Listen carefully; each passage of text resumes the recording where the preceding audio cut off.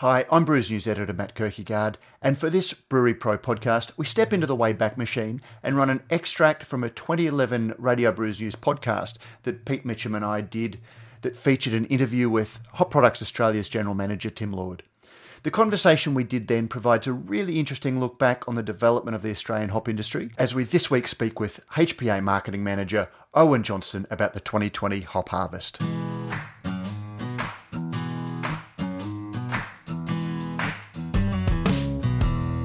Now, today we're talking to Tim Lord from Hop Products Australia.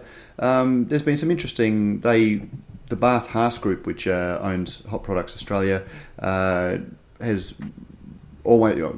releases an annual report in hops. And there's some interesting stuff in there about where hops is going and consumption rates. So we might have a bit of a chat to Tim about that and have a bit of more of a chat afterwards, Prof. Yeah, terrific. And we're joined by Tim Lord, who's the Managing Director of Hop Products Australia, part of the international hop growing organisation, the Bath Haas Group. Tim, welcome to Radio Brews News. Yep, thank you. Mate, hops, they seem to be the ingredient du jour these days. All of the beer geeks of the world are talking about them. No doubt you're a very busy man these days.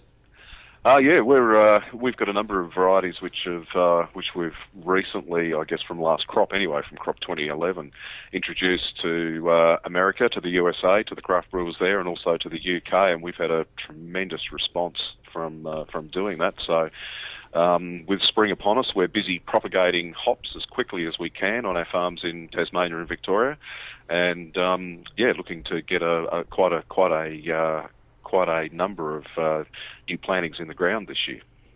Before we look at the details of the local industry, we might have a bit of a chat about every year the Bath Haas Group release a hop report that looks at the world hop market. And I think sitting in your little craft beer bar drinking a massively hopped IPA, you'd think that the demand for hops internationally would be exploding. But when you look at the Bath report, the area under cultivation internationally went down 8% in 2010. The hop production in metric tonnes went down 12%. Alpha production went down 13%. And yet international beer production went up 1.6%. What's the factor driving that? Are beers becoming less bitter? Or what's the cause of that anomaly?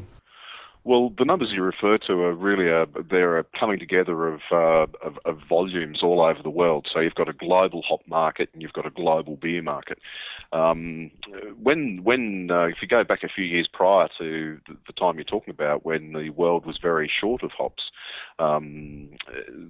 a lot of the brewers who faced some high prices for bittering hops transitioned to pre-isomerized products and things of this nature, and this was also pre-GFC.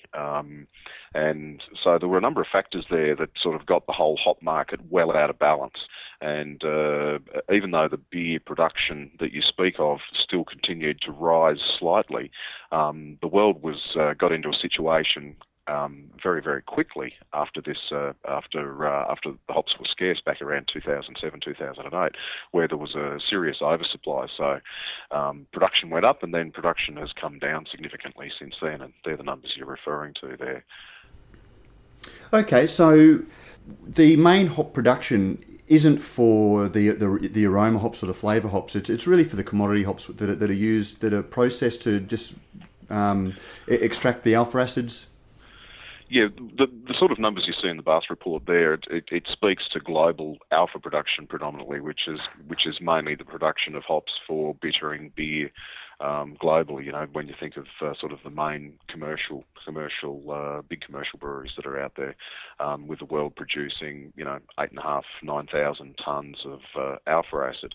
But what's happened in the last year or so, last few years, is that the whole hop production globally has entered a bit of a duality situation, or the market sort of split very firmly into two sectors. So you've got the demand for alpha acid as such, or bitterness, is actually declining, and that's a reflection of sort of reduction in the volumes of mainstream beers that people are drinking, and it's also a continual trend to see the bitterness in those beers having decreased over time. But on the flip side of that, there is a growing demand from the craft brewing sector for specialised hops, for these hops that are going into these big hoppy IPAs and things that you're referring to, not just IPAs, of course, but the broad spectrum of beers that are being produced by the craft brewers. So you're going to see, as time goes forward, when these numbers are published in next year and the year after, you're probably going to see a continued downward trend in terms of overall alpha production around the world. Having said which, the US is currently increasing its production of varieties such as Simcoe and Chinook and Cascades and these sort of probably Citra better known varieties that are probably more well known to the craft brewers and to the craft beer drinkers. And I guess the local equivalents of those hops that you mentioned in the States would be our local Galaxy hop, which you guys developed and came on the market a couple of years ago. That's absolutely right. We've had tremendous response to releasing Galaxy internationally. Great response in the States and a tremendous response in the UK as well. And on the back of that, we're getting inquiries from predominantly craft brewers all around the world. Hot on the heels of Galaxy, of course, varieties that some people are aware of, like Stella.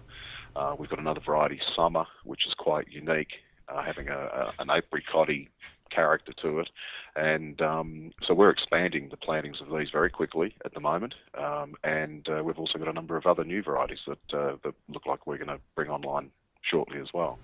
Are they named yet? Are they ones that we would recognise? No. We're actually we typically do a range of assessments, brewing assessments, organoleptic assessments of hop varieties.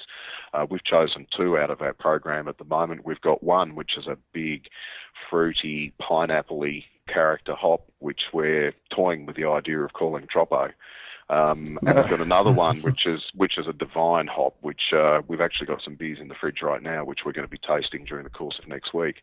And we're propagating that one up as well, but we don't have a name for it yet. But a little different to these sort of big fruity hops that we have released of recent times. But and we've also got probably another 10 that we're also running through brewing evaluations at the moment.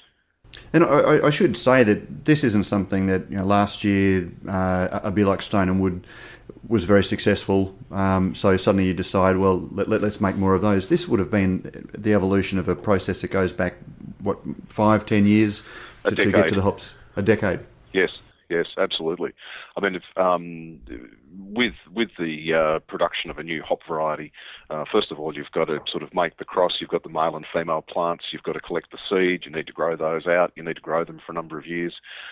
They then get into a period of chemical assessment to see what sort of properties they exhibit, what sort of agronomic, how do they grow? Will they, can we grow them on our framework? Can we pick them with our machines? Can we dry them? Can we do whatever with them? Before we even get to brewing assessment, and it's not until we get to that point that we really, we've ticked a number of boxes on the way through. We've got rid of a lot that don't come up that don't meet expectation, and it's not until we get to that point till we know that we may or may not even have something which may be of interest to the brewers.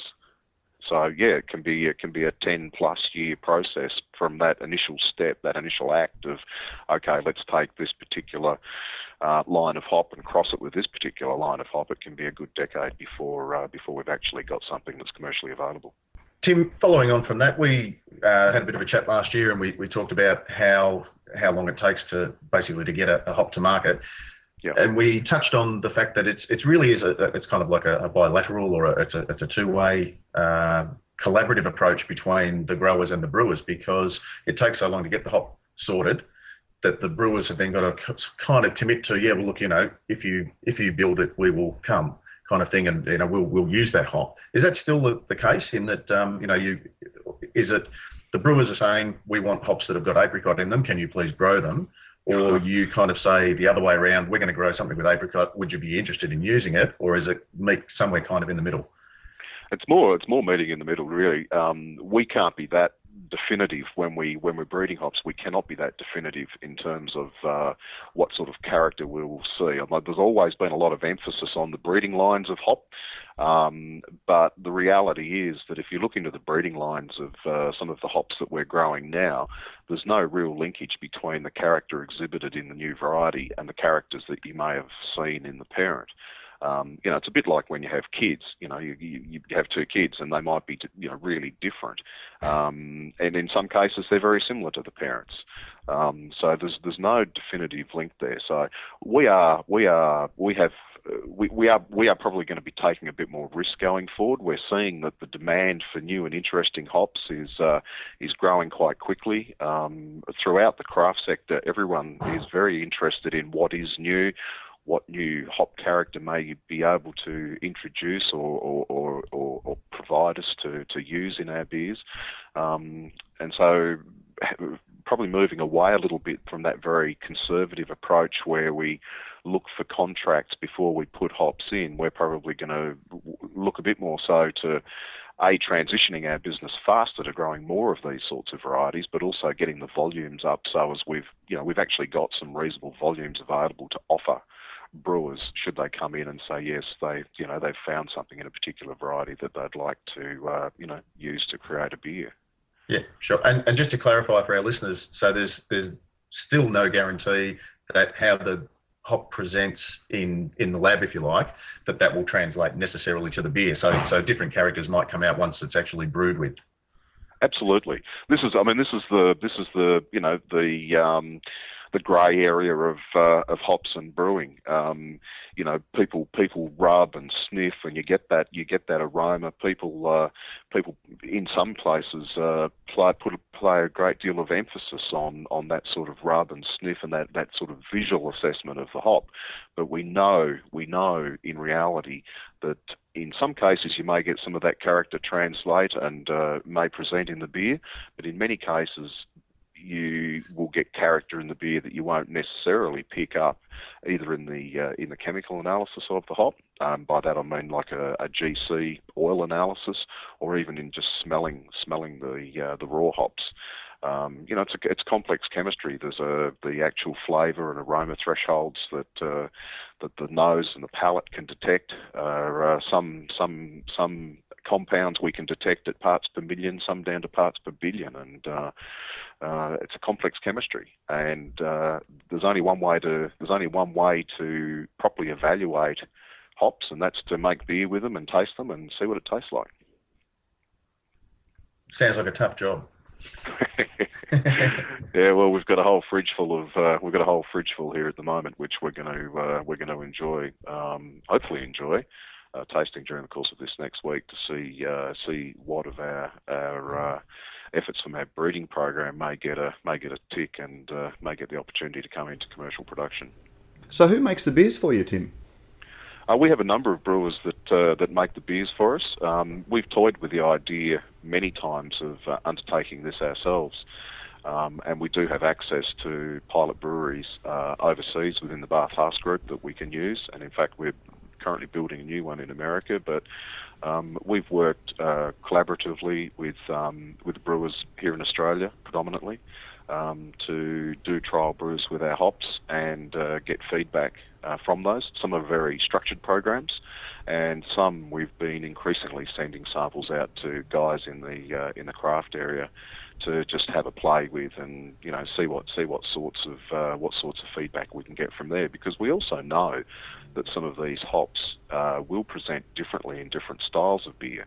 So if you're running a very single dimensional evaluation program, it's possible that you'll still miss how the hop may present in a different style of beer. So we're now trying to interact with a broader cross section of brewers and have the hops evaluated by addition in the kettle, addition in the whirlpool, or even just dry hopping, and get a greater set of data back on a variety before we make some decisions on its future. Is Stella one of your recent batch or one of your recent developments? Yes. That is, because I tried the Stella IPA from Bridge Road. Was that Yes. brewed under this program of sending them samples to have a play with? Yeah, well, Stella's a new variety. We only Ben's obviously done a great work there with the Galaxy IPA, which was the first one he brought out, and he then followed that up with the Stella IPA. That was done originally as a bit of a trial, I guess, and proof's in the drinking now. It's he sent me some pictures yesterday, or for those that have access to him on Twitter, I think there were some pallets, a number of pallets of the Stellar IPA being bottled up just recently or just this week. So I hope they were scratch and sniff photos. Well, nothing beats drinking them. There's no doubt about that. But yeah, that's a new variety which we did some work with over a period of time, and we planted up. It started off with only a hectare or so, so we only got I think 3 or 4 tons of that from last harvest, and that's another one that we're propagating up because the feedback from both brewers here in Australia and also internationally has been tremendous, and I think Stella's going to find a really good place out there in the craft brewing world. When you say there was only about a hectare, this area under hop in Australia still isn't that much anyway, so 1 hectare would still be a reasonable percentage, or it would be a recognised percentage of the total production, wouldn't it? We've got sort of 350, 400 hectares. Oh, okay. Between Ross Trevor and Bushy Park. There's about 350 hectares under trellis there currently. So, this was an area we put a hectare or so in, somewhat on spec, to see whether to really grow it and get a reasonable quantity. Some brewers are okay using flowers, for example. Some brewers prefer or have to use pellets given their setup, and we need a reasonable quantity to be able to run it through a pellet plant to actually produce some T90 pellets. So, it reaches a point where we've got to make a decision to produce a marketable volume, and that usually starts off with us around a hectare or so. To produce, depending on the yield, 2 or 3 tons, hopefully, of a variety. So we can then distribute it. We can then produce some pellets for those that need to use Type 90 pellets. We also offer flowers of all our varieties now, and then get them out there for people to evaluate and to trial. How hard is it for you to manage your production? Because I know that you'd sold pretty much your whole 2011 harvest by the time of harvesting. You've sold 85% of next year's crop already. I guess to grow up some of these popular varieties, you need to plan well ahead and hope that they don't become a little bit faddish where they suddenly plummet after a year or two of popularity. It is hard because it's agriculture. It's an annual crop. Propagating up and getting a plant, even once you've decided you're going to propagate a variety, obviously you've got to have enough material to propagate with. Those babies then, those cuttings, are going to be a couple of years before they reach maturity. So it is hard to predict where you're going and how much to produce of some of these varieties, there's no doubt. And it's also very expensive to grow and produce these hops. So that sort of goes back to Pete's question in the first place as to what sort of risk we may take, as opposed to saying, well, we need a contract from a brewer before we're prepared to go down that path. We're currently growing 12 commercial varieties. We're propagating 2 more up this year, so that'll take our number to 14 commercial varieties. And we've got a number of varieties which are in decline. Some of those high alpha bittering varieties are in decline, so we're actually reducing the production of some of these varieties, and that's making way for the expansion of these varieties which the craft sector's primarily got interest in. I guess with so much planning so far out needing to be done, you'd be a very keen student of beer market trends and have a fairly strong idea of where you think the beer market's going. Can you share your insights with the Australian beer market with us? Where you think, what you think's growing, what you think's declining, and some of the reasons behind that? In Australia? Yep. Well, I mean, I think anyone who's involved in the industry and with the information that gets reported on a fairly regular basis, I mean, we're all well aware of the fact that some of our main or bigger commercial brands are in decline, and that is reflective of trends elsewhere around the world. So probably no surprises there. And we're obviously seeing that explosion in interest and expansion in volumes of in the craft sector. In terms of total brewing volume, the actual volumes that are being consumed are not necessarily growing, so it's important to sort of keep it in context, I guess. So a lot of this is driven by changes in society. People not drinking as much in the pub. People not drinking as much of those sort of mainstream beers that are on tap in the pub. But people are increasingly, if they go off premise, looking to buy something interesting and new to take home, rather than say grab a carton of their old mainstay or what they've been drinking in the pub. So we're seeing a decline. We're seeing a general decline in the mainstream beers. Everyone's well aware of that. And by mainstream, we obviously speak to the brands that are well known and produced predominantly by the likes of CUB and Lion. But the flip side, of course, is the growth that we're seeing in the craft brewing sector, which is tremendous. Are you working with any cider makers to see whether they'll throw some hops in their ciders? That's a fairly rapidly growing segment as well. We are actually. Oh, really? We've got one or two cider makers that are using some hops in their cider. Interestingly enough, not as it's only a tiny volume at this point. It's only a few kilos, really. Yep. But yeah, that's something that people have probably not aware of or not heard of, but there is some interest there in using a few hops in some cider recipes. Yes. As a dry hop, rather, because it wouldn't be isomerized to get the bitterness out. It would be. That's right. Yeah, just to get some dry hopping contribution to the flavour of the cider. Yeah.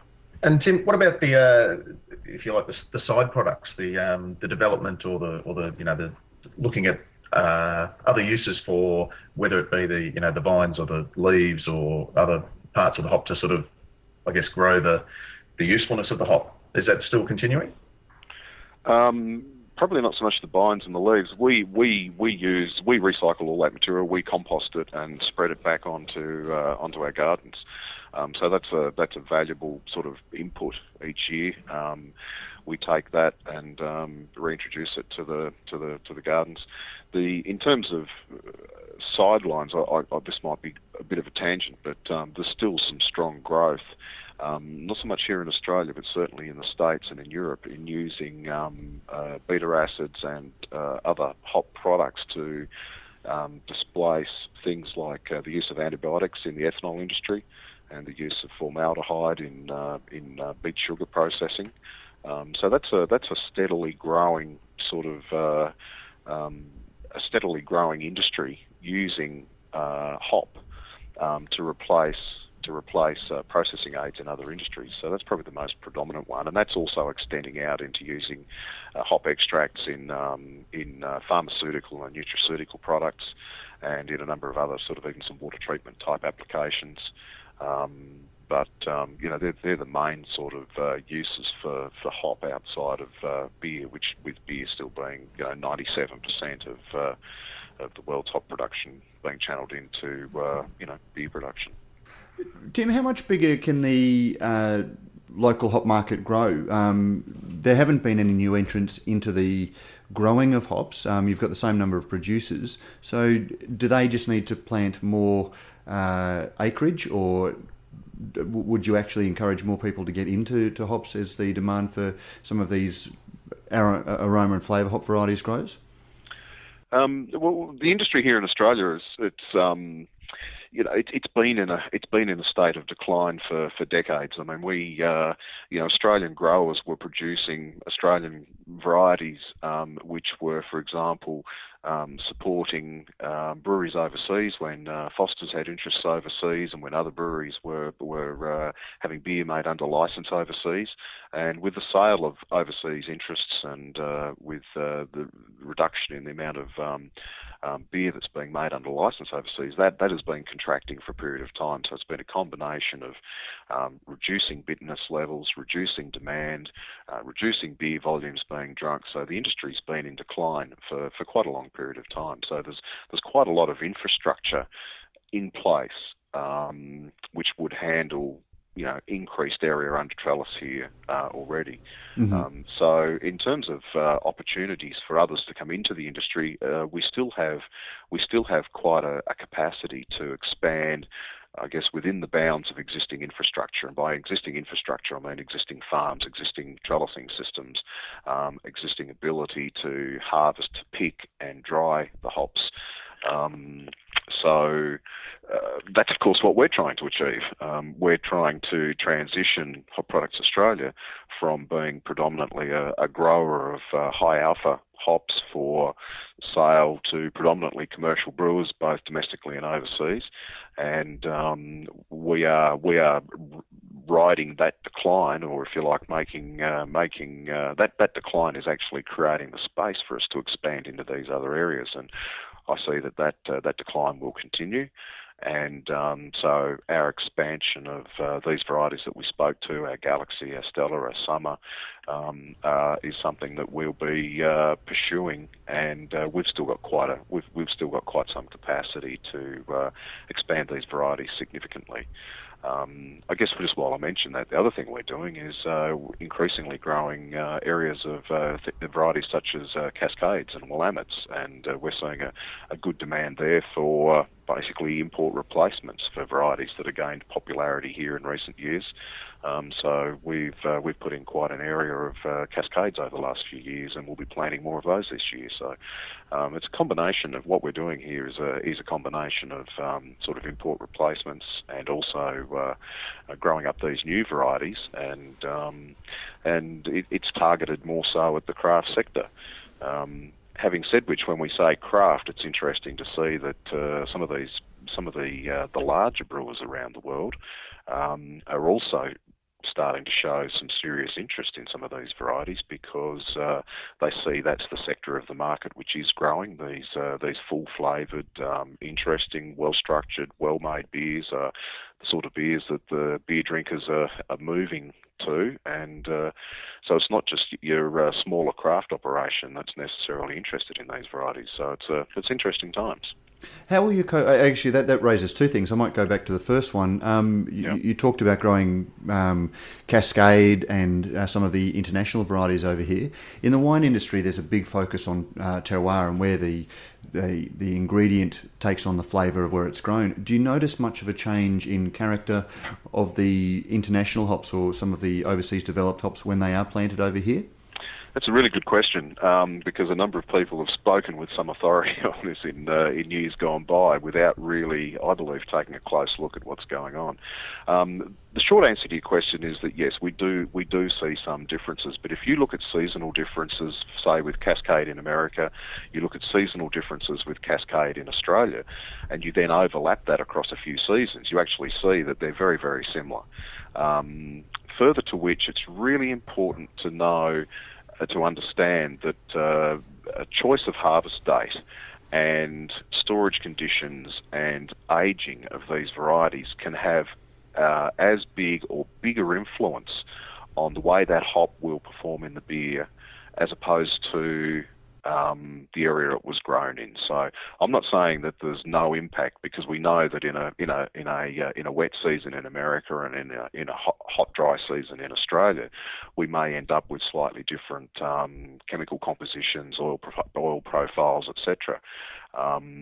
So we know that hops grown in different seasons in different areas, there may be some differences, but we've taken a very, very close look at this and compared data across a number of different seasons and done a lot of work in analysing the hops and also in brewing with the hops. And For example, we've just sent quite a lot of Cascades to America, where they're being used by some brewers over there, and we've had some tremendous feedback from that. You know, the hops that we produced from crop 2011, because of the way we grew them, because of the way we chose to harvest them, because of the way we handled them, we've presented hops back to the States, and they say they match up and are very pleased with them when they compare them to domestically grown Cascades, for example. So.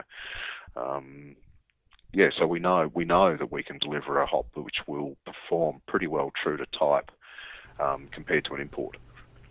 How you mentioned that the time that the hop is picked is very important. How do you determine when the right time is? I know that grape growers have a methodology. How does a hop grower know when the hop is perfect? Well, this is another area where we've put quite a lot of effort into in recent years. We use a range of we monitor the build-up of alpha acid in all our varieties. We measure the dry matter, so we keep a handle on how quickly that hop is drying out. But one of the things we've done, which is different to what they do in the States and also in Europe, is we actually take samples of the developing hop cones and we look at them under a bifocal microscope, and we watch those little lupulin glands, which are like a tiny little balloon. And when that lupulin gland swells and fills, which occurs right at the point of maturity. It happens very quickly as the hop matures, and we can watch. You can physically see that lupulin gland swell and fill, and you know when that's round and full, that hop is pretty well at the peak point where you're not harvesting too soon, and if you leave it much longer, it's unable to really produce any more alpha acid if that's what you're looking for, or essential oil if that's what you're looking for. So we use a range of different parameters. We are more driven by looking at what the chemical composition will be in our hops, i.e. what the value to the brewer will be, as opposed to certainly other parts of the world where they pick more just on the visual component, or just they look at the hops visually and say, yes, they're right. And we find it very interesting that, when they speak of choice grade, first grade, second grade hops in Europe, these are all visual assessments, and we know that does not necessarily translate into value for the brewer. So, some of our hops may have some spots on them, but we're picking them we are very focused on picking our hops to try and maximise the value that the brewer will get from whatever that variety is. Now, one last question before I let you go. One of the best things I've ever been able to do in beer is come down and join you for the hop harvest, and to sort of walk amongst the hop bines and get all of the aromas that are going. Is that something that the general public can do? Do you see hop harvest festivals starting up in Tasmania, and do you welcome tourists to come by in March each year when the hops are being harvested? Well, we don't have any specific plans for a harvest festival, but for people that are in the area, we welcome people to come along to the farm and see what we're doing. It's everyone just about who drinks a beer knows that there's hops in beer, but not a lot of people have had the opportunity to actually see even visit a hop farm, or more specifically to see a hop harvest actually taking place. So we definitely are. We're welcome to have, in particular, brewers come along, and we've got a number of them talking about coming out for our next harvest from the US and from the UK, providing they check in at our offices and they don't wander onto the farms of their own doing. We're open to have people come along and experience what it's like, and get up into our kilns when they're in full swing, and get that heady aroma from drying hops, and see what it's all about. It's good to be able to share what we do. Well, it's certainly a highly recommended experience. I know that the people that have done it, it's completely changed the way that they look at beer.